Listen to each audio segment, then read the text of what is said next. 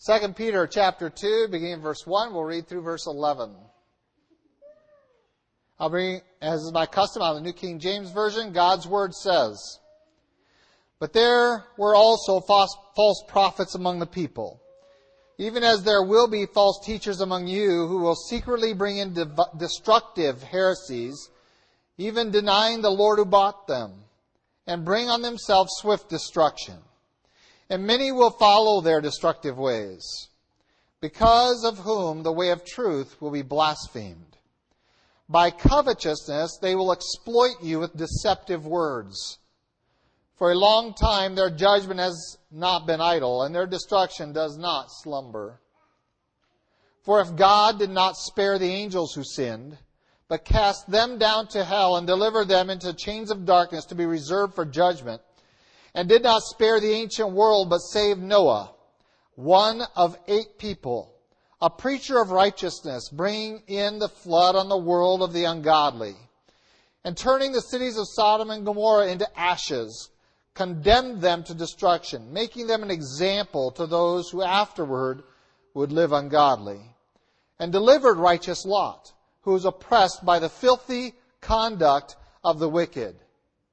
For that righteous man, dwelling among them, tormented his righteous soul from day to day by seeing and hearing their lawless deeds. Then the Lord knows how to deliver the godly out of temptations, and to reserve the unjust under punishment for the day of judgment, and especially those who walk according to the flesh in the lust of uncleanness and despise authority. They are presumptuous, self-willed. They are not afraid to speak evil of dignitaries, whereas angels, who are greater in power and might, do not bring a reviling accusation against them before the Lord." In 1 Corinthians, we have taken several weeks, a month, to study the theology of singleness, and we found that this is the number one chapter probably in the Bible that really represents it. It has brought forth a lot of interesting responses from all of you, and I want to address a couple of those. Also, as we get into the marriage aspects of this from last week and into this week, and that is where we will end that part of our study. We will be looking at one other aspect here in 1 Corinthians 7. But I do want to address a couple of things that several people, not just one, but several, have asked me about. The first is, what happened between Genesis, when God said it's not good for man to be alone, and 1 Corinthians 7:1, where it says it's good for a man to be alone, to not touch a woman, to not get married. What happened between creation, when God looked on that 6th day, saw man's state after naming all the animals and realizing that there's no one comparable to him among the animals, and while he's in God's image, there's not a lateral relationship there at all. It is obviously that God is transcendent, that is above man. And so God looked upon the condition and said, I'm going to give him someone like him, and that would be Eve. What happened between that and this principle in our church age, where now what is best for man is to remain a single individual and unmarried? And I have 2 things I want to share with you that I believe accounts for that. The first is negative, and the second is positive. The first negative is that the relationship between a man and his wife has been tainted. And that is the universal effect of sin. And because of that, that which God intended to be a very beneficial relationship became an adversarial relationship. And you see this very quickly in the curse upon the woman, that her desire will be after her husband's place. That there's going to be an animosity there between a man and his helpmeet. That one that was created perfectly for him is now going to be after his position. And we've talked about that several weeks ago, 2 weeks ago precisely, about the role of women in society and why it is so difficult now to reestablish that is because you have this natural or unnatural propensity in your sin nature to want to have authority that doesn't belong to you. And when we begin to exercise or seek after that kind of authority, we violate God's design and we bring hardship into all our relationships laterally. And we bring a break in our relationship with God. And I know the world has been telling us that the solution for you to deal with a male-dominated society is to rebel against that authority and to prove that women should be running the world. The other day I was considering, actually, I didn't actually watch it. Usually I sit down and watch these things to make sure I remember them right. But if you remember in the movie My Fair Lady, that he sings a little song, and it's probably my favorite song in the whole movie. It says, "Why can't women be more like men?" Because men get along. We're not emotional. We say what we mean. We mean what we say. And the professor is wandering around singing the little song, "Why can't women be more like men?" Well, that was a couple generations ago attitude. But we have totally reversed that now in our day. In our day, we have really the idea that is propagated throughout our media is, why can't men be more like women? And it's the idea that somehow that without men, we wouldn't have war. Let me share with you, without women, there would be no war, because usually we're fighting over you. Or to get you stuff to make you happy. But we have this idea, this mentality that is contrary to Scripture. So we have sin, and sin has come in, and it's wreaking havoc on the relationship between men and women. And that is why when we come into the church and we have this radical concept from God's Word that in the family of God there is neither Jew nor Gentile, there is neither male nor female, there is neither slave nor free. And that's a radical relational statement. That somehow we can relate and we can put these things behind us and we can start to relate to one another the way God wants us to relate to one another. And that's a war not against the sexes, but it's a war against my old self that is being put on or generated by my new self, that I want to be godlike in my relationship with others, and that means I'm going to be humble and I'm going to be sacrificially loving and all those kind of things. So the first difficulty with God's design in the garden was that we disrupted it with sin. Now, does that make getting married sin? No, it means getting married is going to be hard now. God designed it to be best for you. You ruined best with sin. And now it's going to be difficult. So, the ladies, being more relationship-oriented than men, were cursed with having animosity in the very relationship that is their ultimate fulfillment. The men, who are less relationally oriented and more driven by doing things, by activity, by their work, find that what is their curse because of sin? Not necessarily relating to their wives. That's why we just scratch our heads and say, what is your problem? Because we're clueless. No, our curse is over our work. That we're going to labor and it's going to be by the sweat of our brow, and suddenly work isn't fun anymore like it was before sin. And like it will be when we get to heaven. You're not going to be floating around on clouds and eating bonbons and never gaining any weight. That's not heaven. You're going to be working, but it'll be fun. We try to replicate that here on earth, and we can't because it can't be done, because there's always sin, and we're not in the garden anymore. So that's the negative side of why things have changed. But then there's something unique coming into Corinthians. We're really coming into the New Testament era. There's a positive thing that is something more wonderful than I think we really grasp hold of, and that is that we have available to us as believers a more intimate relationship with God than Adam had before sin. Once a day, God came and walked with Adam in the garden. That was the extent of their relationship. As a believer, we walk every moment with God dwelling in us.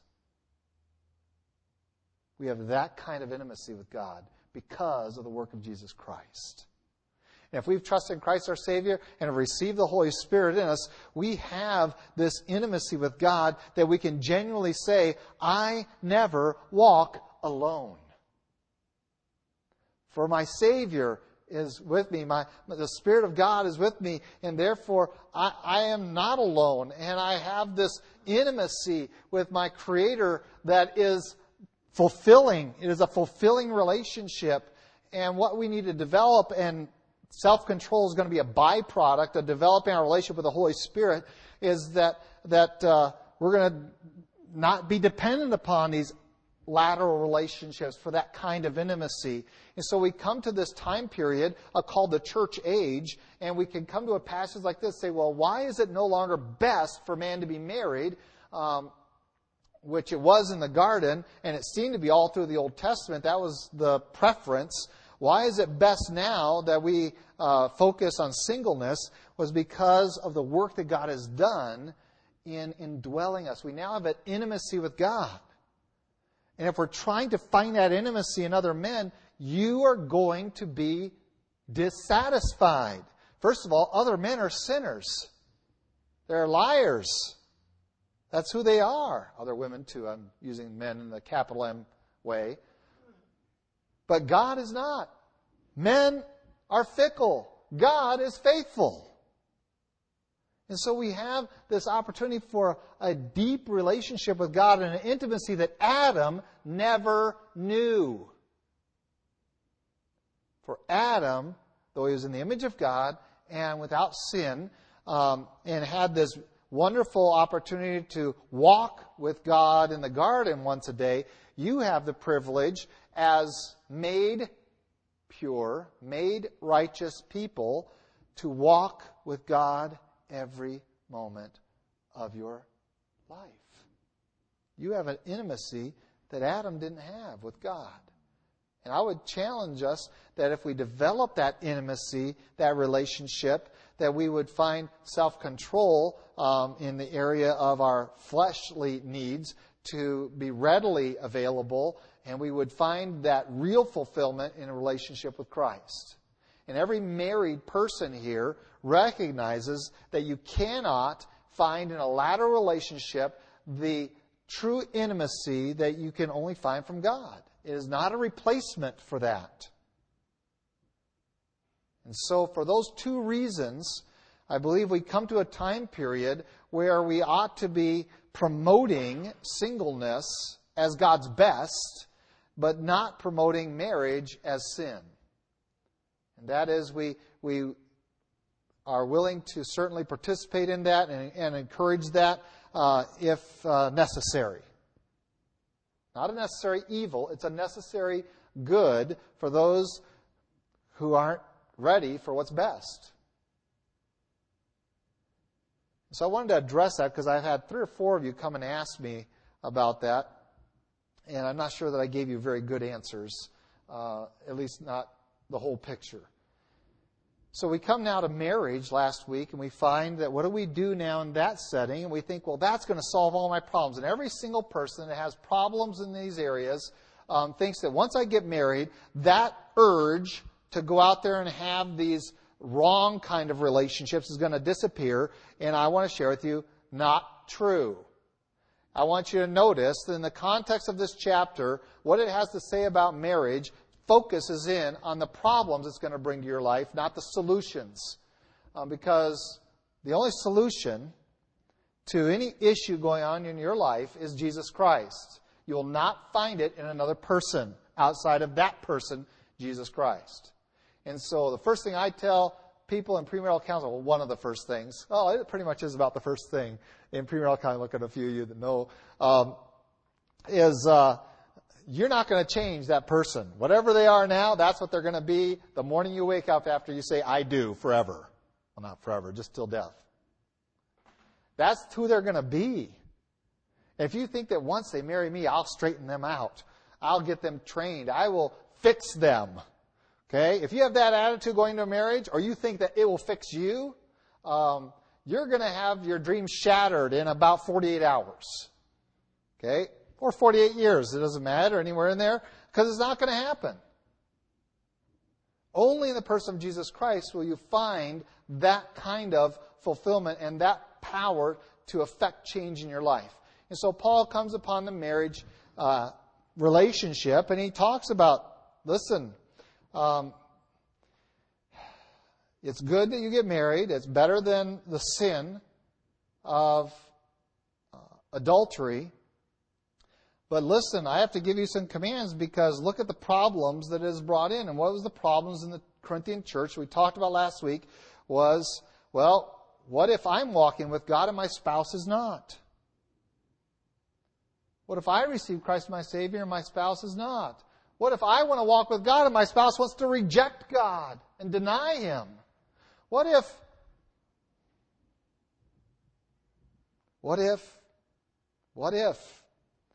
And Paul says, now you've made this commitment, and it is for the rest of your life. And even if that one that you have married to chooses to live a godless life, you have made a commitment to them. You must fulfill that commitment. We find that the commandment not to be divorced is reiterated here very strongly by Paul. We talked about that last week. And I want to get to the positive statements this week of what the effect of a godly spouse is on a godless home. Before we do so, let's pray. Lord God, we do thank you for your love for us. We thank you again for the opportunity to spend time in your word. And Lord, difficult stuff, because we have to receive your rebuke and your correction. And the world doesn't want to hear this, and we often sound and hear and listen like the world. And Lord, help us to be willing to hear your truth today, to receive it as authoritative in our life, and to see that you are not the bringer of evil. We are. You are the bringer of good to us. Help us to see that in your commands. In Christ Jesus' name, amen. Lord has a lot planned for you. And whether single or married, and whether you are in a setting where you are the only believer, or you are in the privileged position, or maybe the dangerous position of being in a very Christianized home, that is where everyone claims Christ, God has some work He is doing. And I love this little section, really just one verse, but there's a couple others there's a secondary verse as well. I want to turn to 1 Corinthians 7, verse 14. We're going to spend some time 14 and 16. We're going to jump ahead as well and finish up the whole idea of marriage in chapter 7 by jumping into verse 33 and things like that. But let's look particularly at verse 14. It says, "For the unbelieving husband is sanctified by the wife, and the unbelieving wife is sanctified by the husband. Otherwise your children would be unclean, but now they are holy. But if the unbeliever departs, let him depart. A brother or sister is not under bondage," and we talked about that last week. That doesn't mean you're free to remarry. It doesn't mean that marriage never happened. It means that you are released from staying with them. If they don't want you there, you don't have to be there. You're not going to stay there if they're going to, break your face every morning because they don't want you there. God has called us to peace, and so that is the principle there.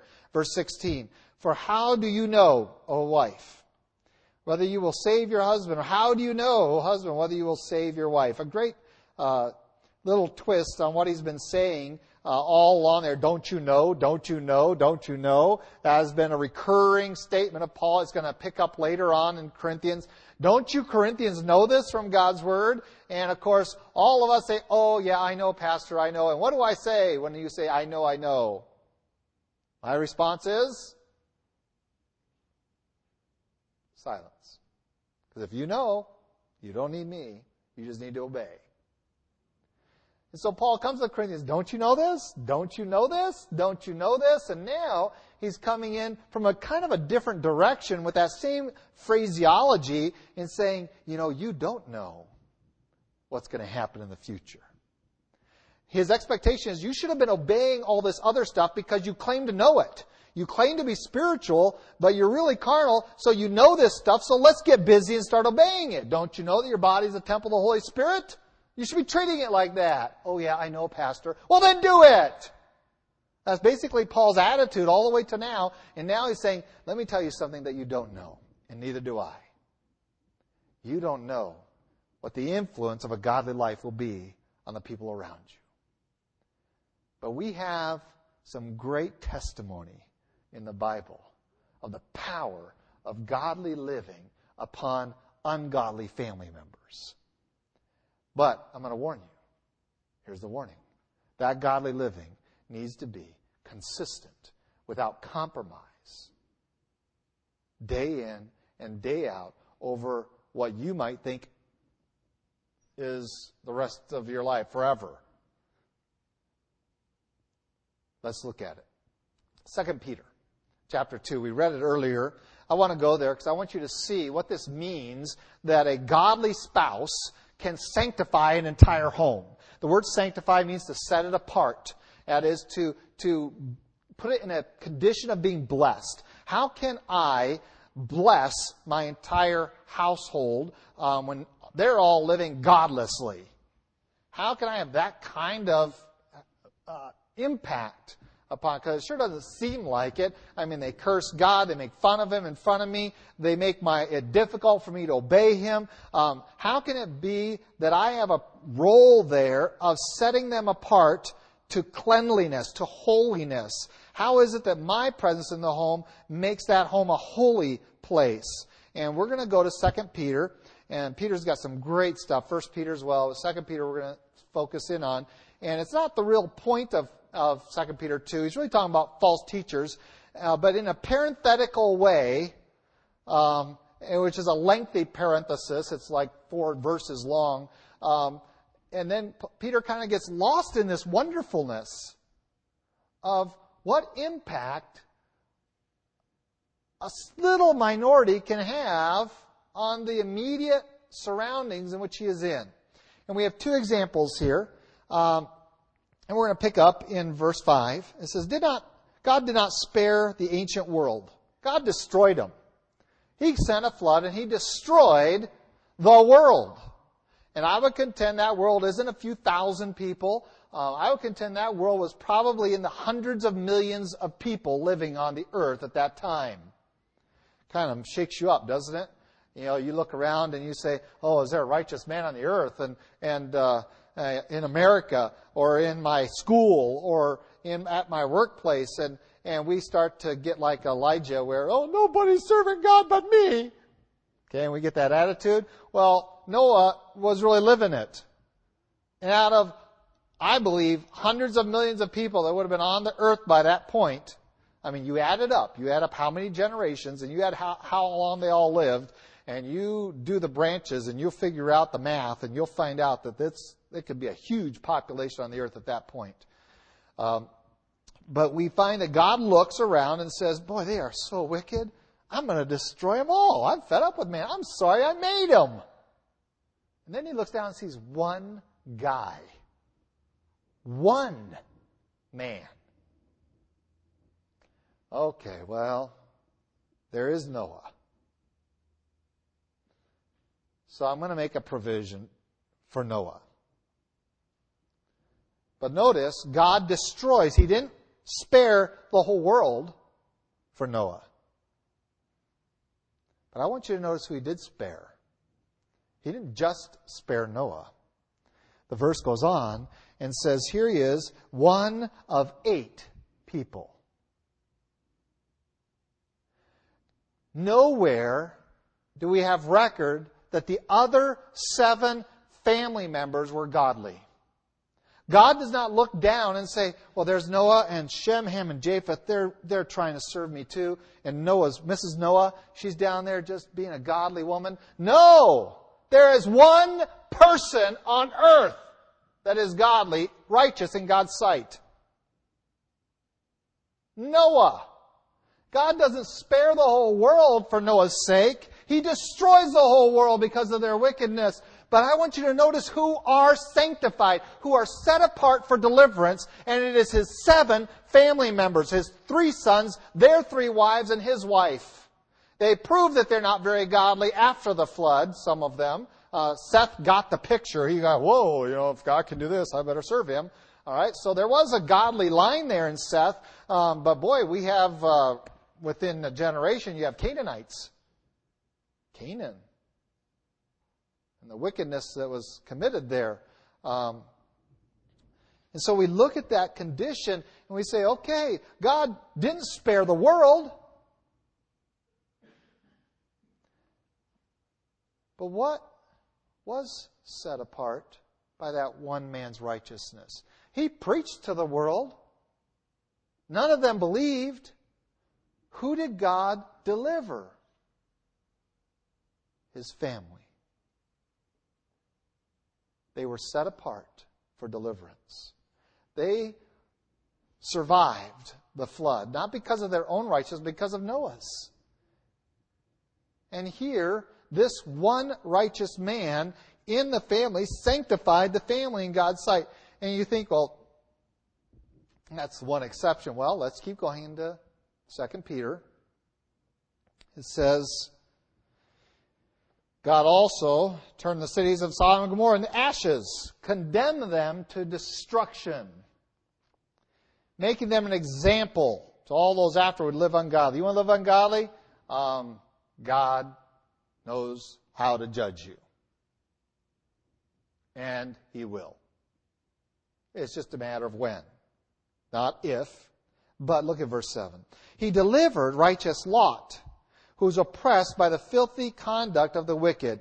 Now I want to remind you of this, and it describes Lot as a righteous man who lived in a wicked place. And boy, I feel like Lot more than anyone else. If there's anyone in the Bible I associate with more and more these days, it's Lot.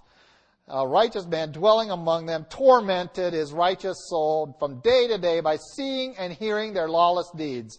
He's living amongst the most wicked place on the planet.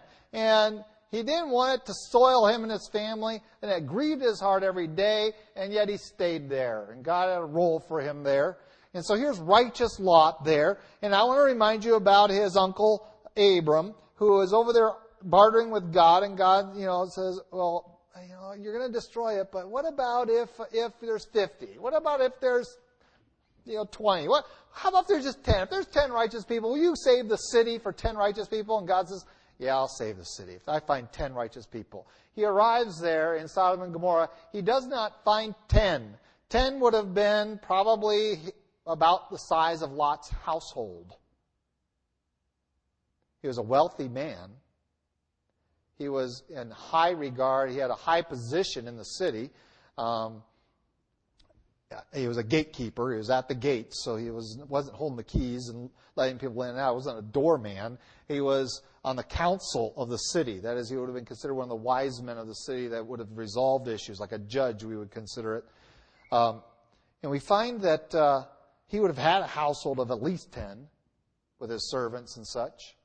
And God sends His ambassadors, His angels into the city, and there's only one man. Not Lot's wife, not Lot's daughters, not their son, not their husbands. There was one man. But because of that one man, God says, I can't destroy the city till you're out of here, and I want you to remember what the angel said. Get your family and leave. They weren't righteous. They weren't godly. But because of Lot's position and standing before God, his family was blessed with an opportunity to get out of Sodom. A free pass over God's coming, impending judgment.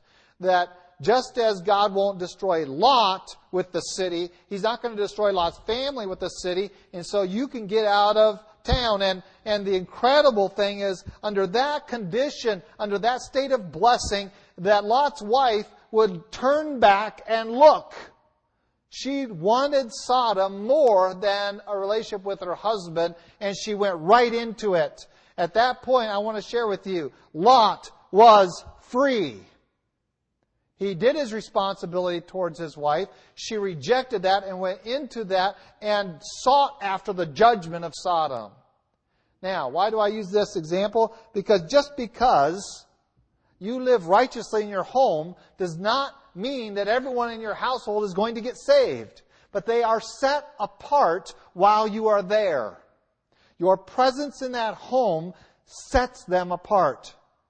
And I don't think we recognize the extent of God's protection over Christian homes. I don't think we understand it or grasp it.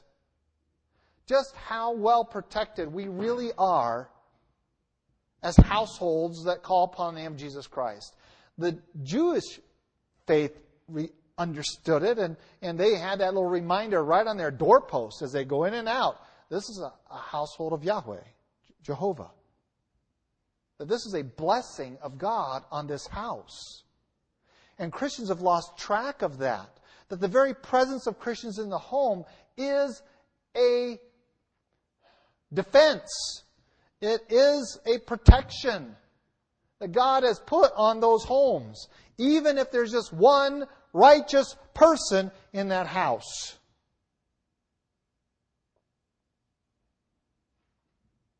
Not righteous in your eyes, but righteous in God's.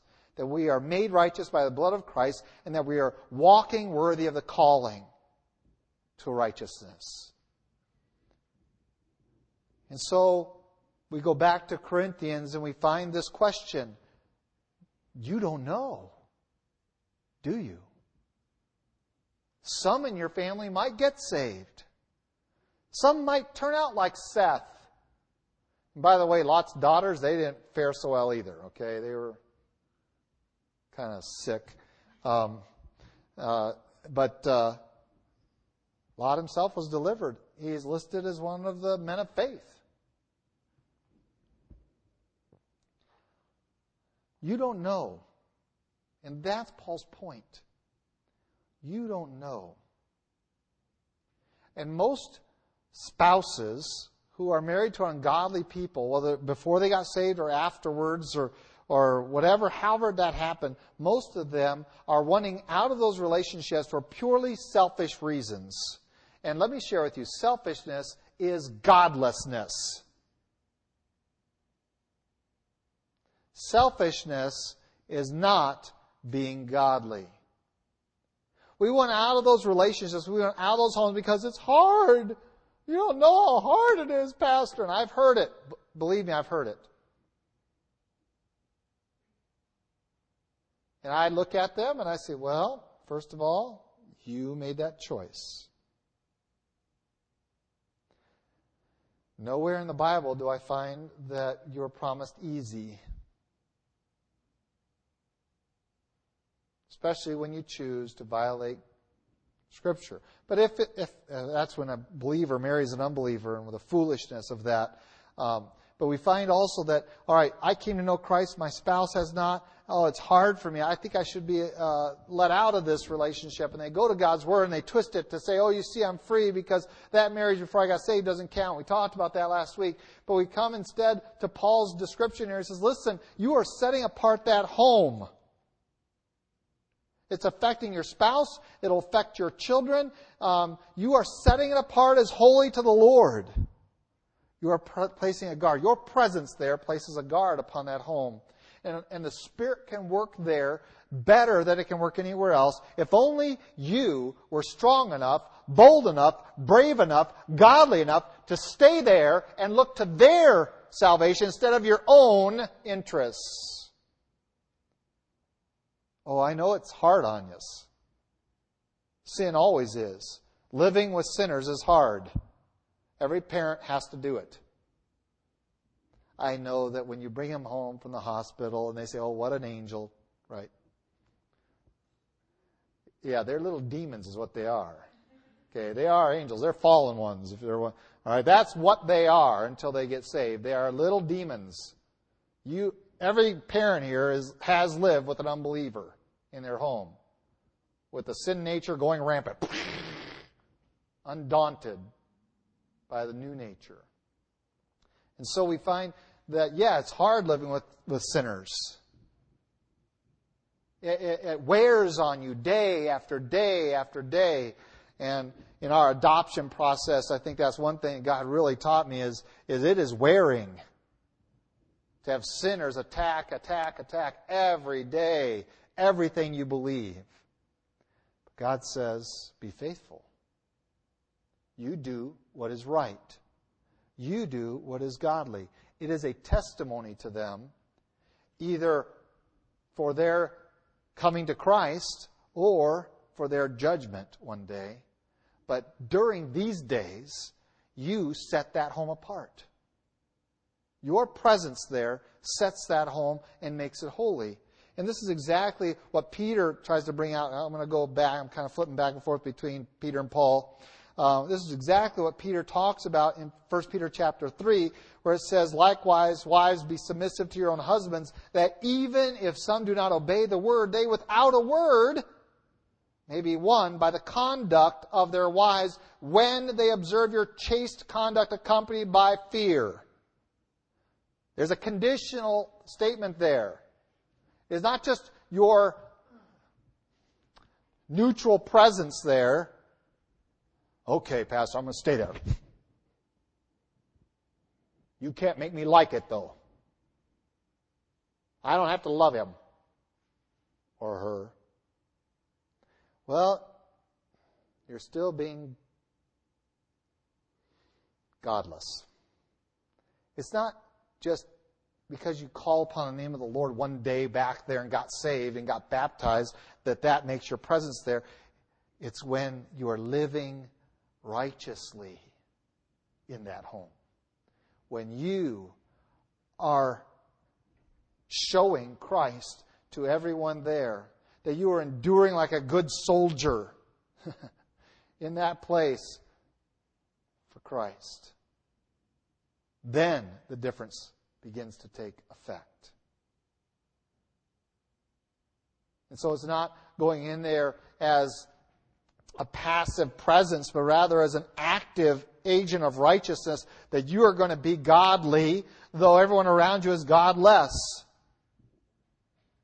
And you can do that without speaking a word, apparently, to Peter, and have that kind of an impact. Without saying, you're doing wrong. That's not living godly in front of them. You are not there to convict them. You are there, you will convict them if you will just live righteously. They see the difference. They see it.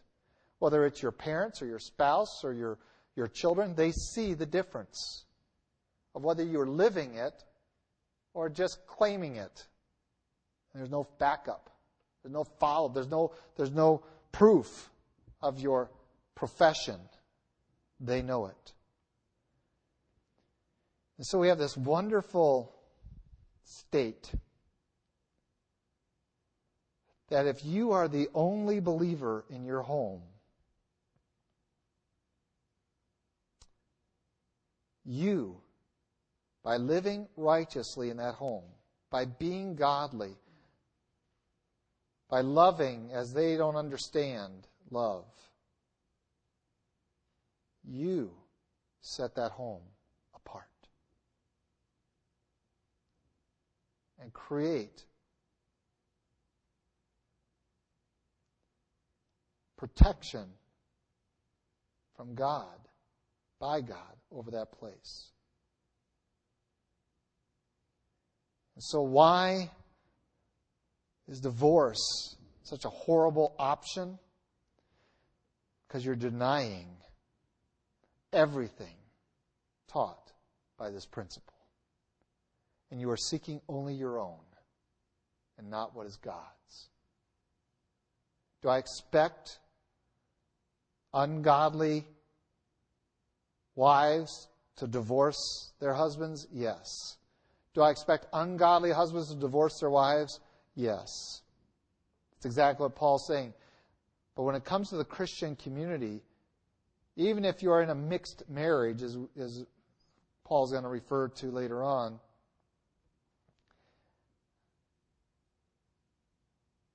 to even consider it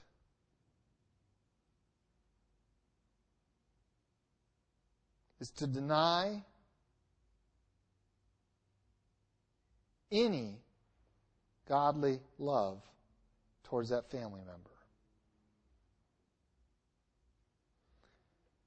Because if you truly love them, you would sacrifice for them, even as Christ sacrificed himself for us. And this idea of sacrifice comes into the final area we want to talk about in marriage. A little bit different than the verses we just studied, but we want to touch on it. We want to jump to verse 33, where we have this instruction for those that are married. He who is married cares about the things of the world, how he may please his wife. And then later on at the end of verse 34, but she who is married cares about the things of the world, how she may please her husband. And then jumping down to verse 39.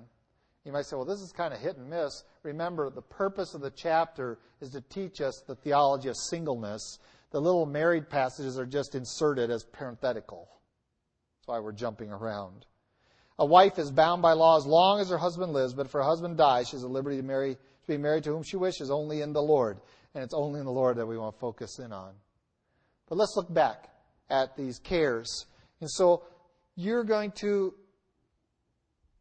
engage yourself on a different level as a married person. And it's not enough for me simply to stand up here and say, don't ever get divorced. Because if that is your mentality going out of here, okay, we have to avoid divorce, honey. We got to avoid divorce. It's my responsibility to avoid divorce. It's as bad as if you walked out here and say, I have to avoid sin. Okay, let me list all the sins I have to avoid. You've just gotten yourself into big trouble. You know why? Because you're thinking about something. What are you thinking about? Sin. And that's why Paul in Philippians says, don't sit there and think about sin to avoid. Rather, set your mind on things above. Meditate on that which is noble, pure, good. The list goes on there in Philippians 4. Things that are excellent, things that are righteous. Focus your mind there. Put your meditations there. How can I please God today? Oh, that we would wake up every day instead of saying, I got to not do that today. But rather wake up and say, I'm going to please God today. How am I going to please God? Let me list off the ways I'm going to please God today. Well, in your marriage, it's the same way. If we go through this and say, I don't want to do, and you're focusing on all those things you don't want to have happen, guess what you're focusing on? The very things that are going to destroy your marriage. Paul says, listen, you're a married person. You're going to wake up in the morning, and here's what's going to be a concern of your life. How am I going to please my wife? Guys, if you would get up in the morning with that thought mingled in your other thoughts of your brain, like, I have to go to work again today. It would be so much more fun if Adam hadn't sinned. Okay? Whatever else. How do I please her today? Which, if you're going to figure out what's going to please your wife, I'm going to give you a little clue here, guys. You got to figure her out. What does she really pleased with? And I know the world tells you that it's chocolate and flowers. Okay? And promises you don't intend to keep. None of those things really please her. She is pleased when you lead. She is pleased when you love. She is pleased when she sees you sacrifice of yourself to invest yourself in that relationship. And that is evidenced. It is evidenced by whether or not you listen. You see, you're giving her your attention. You're sacrificing your attention from football or from whatever else it is that's going on in your gray cells there, and you're giving them all to her. And that'll please her. Doesn't mean you have to do what she says. It just means you have to listen to what she says. There's a difference. I listen to a lot of things my wife says, but if I look at that and say, well, I can disagree with her, but I still have to listen to her before I can do that.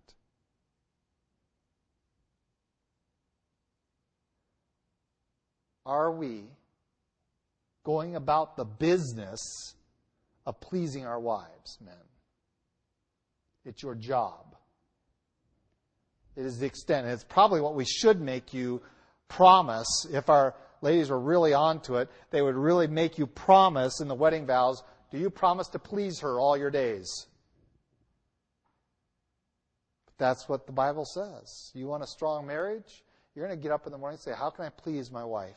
And not just on a physical level or just on a fleshly level or a worldly level, what the world says is pleasing to her, but what we know from God's Word will give her safety and fulfillment and a true knowledge that this is a man who loves me and me alone, and I am precious in His sight, and He is willing to sacrifice even His very life and anything that's precious to Him to secure me. Now, ladies, you're not off the hook either, because right away he turns around and says, listen, you're an unmarried woman, you're going to care about things of the Lord? Well, you can, but there's something that comes before that, and that is you who are married cares about things of this world, how she may please her husband. Ladies, guess what? Your first thoughts are in the morning, how am I going to make him happy today? And that's not just about fixing his favorite food either. You need to do your job of investigation into manhood and say, what do men want really from their wives and from their families? And you will discover that what we really want more than anything else, surprise, surprise, exactly what the Bible says that we really want, is to be honored, respected, obeyed. To be given recognition of the role that God has placed upon our shoulders and to value that role.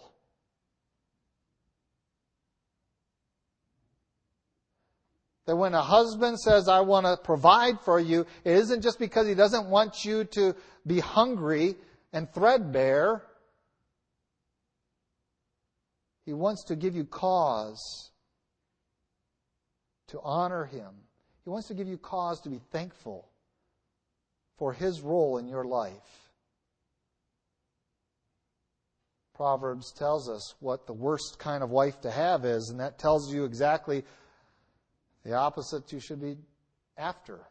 You want to have a miserable marriage? Be contentious.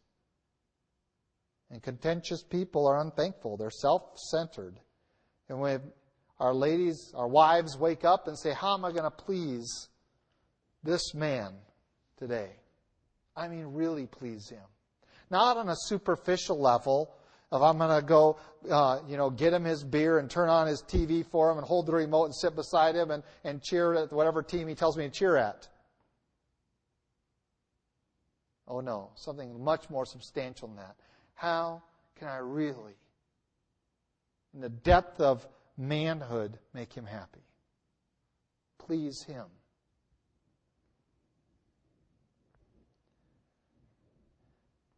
And this is what Paul directs us very briefly, very directly. He says, listen, this is the key. A woman, we know, desires more than anything else to be loved unconditionally and sacrificially by her husband. And a husband ought to investigate, how do I show that? How do I do that? A husband desires for his wife to submit to who he is and with the role that God has placed him in. And our ladies need to look and investigate. How do I do that?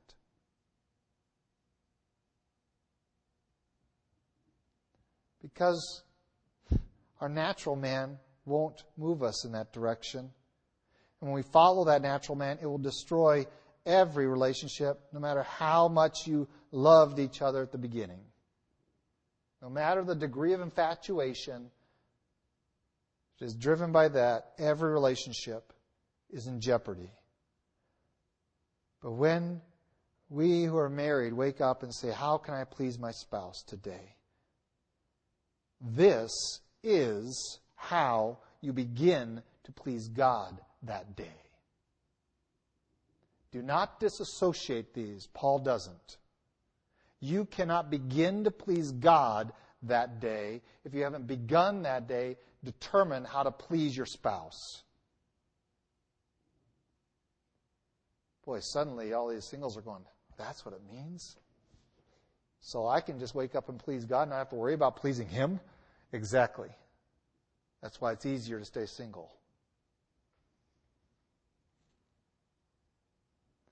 It gets to the point that later on we are even told that God is going to listen to your prayers because of the way you're mistreating your wives, men. Yeah. The Old Testament prophets looked at it and says, why are you treating your wives this way? How do you expect God to bless us? We are called to be a blessing in the home. And for a godly wife to wake up, and right over there on the next pillow over is this godless husband, to wake up and say, how can I please him today? Oh, it's a frightening prospect. And it's one I would want every one of you to avoid. But the reality is, unless you wake up with that mentality, you will never have the influence there that God wants you to have there. And it will drain your relationship with God. It will destroy it. Because you always hold it against God that you had to wake up with this guy every day, day after day after day. And until you find fulfillment in that relationship as an expression of godliness, I don't see that you will have a fulfillment in a relationship with God. And so we are called upon, as much as it relies upon us, to live at peace with all men. As much as it relies upon you, you're going to have a peaceful home. If they don't want that, and they want to look back at Sodom, and they want to destroy their lives, that is their choice, not yours. Theirs to make. Yours is to fulfill the role God has called you to fulfill in that home, for you sanctify it by living righteously.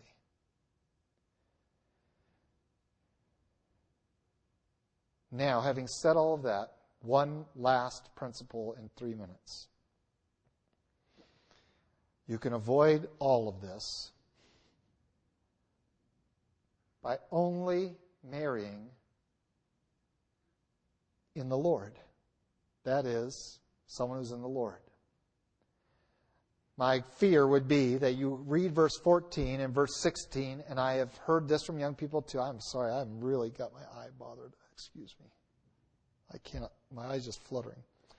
That verse 16 and 14, that we read those verses and we think, well, I'm going to date this unbeliever and I'm going to see him he marries me, he's going to want to get saved.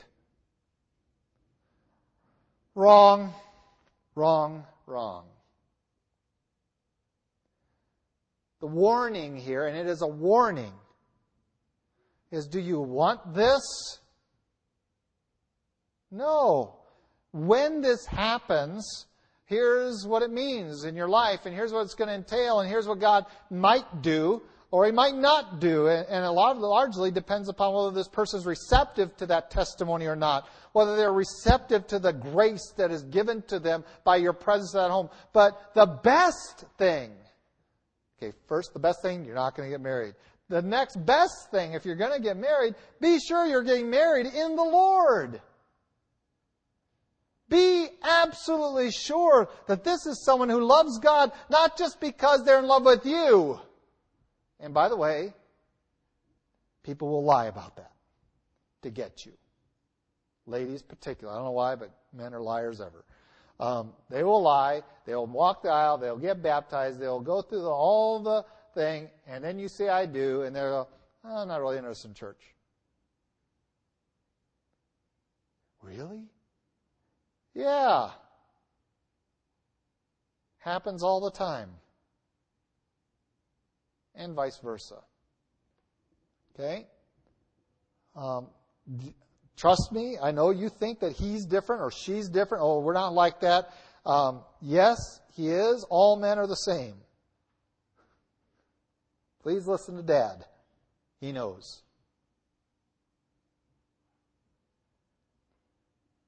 The solution is to avoid the situation. To avoid it ever happening in your life. That you are in your flesh tied to someone who's not going the same spiritual direction you are. And that could even be with someone who calls themselves a Christian but isn't living for the Lord.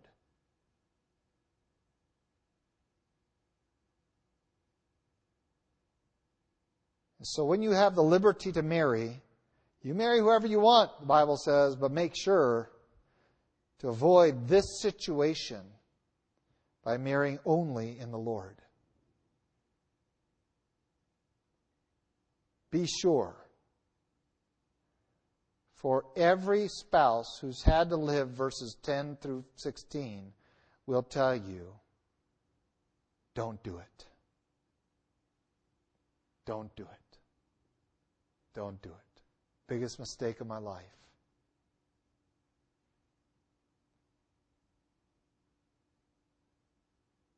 We want you to have successful marriages. Paul has given just a little glimpse into it. But these two principles alone, if they were practiced consistently in our homes, would drive the word divorce from our vocabulary. If we would simply marry only in the Lord, and we would wake up every day and say, how may I please my spouse?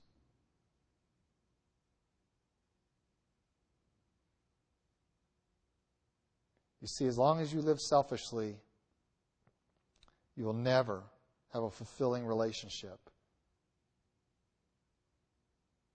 But even when you live selflessly and marry someone selfish, you have a responsibility before God to keep living it, though you will receive nothing from them in return. And that's a kind of life, a kind of misery I don't want for anyone within the hearing of my voice or the exercise of my authority to marry or not. So we are called upon to peace. Not as the world gives or promises to give, but as only God and godliness in a home can do. So I challenge you to be Noahs and Lots in your household. That even for a season they will be delivered. For a season they'll have opportunity that isn't afforded to others out there. And that they might have the greatest opportunity to repent and to be saved.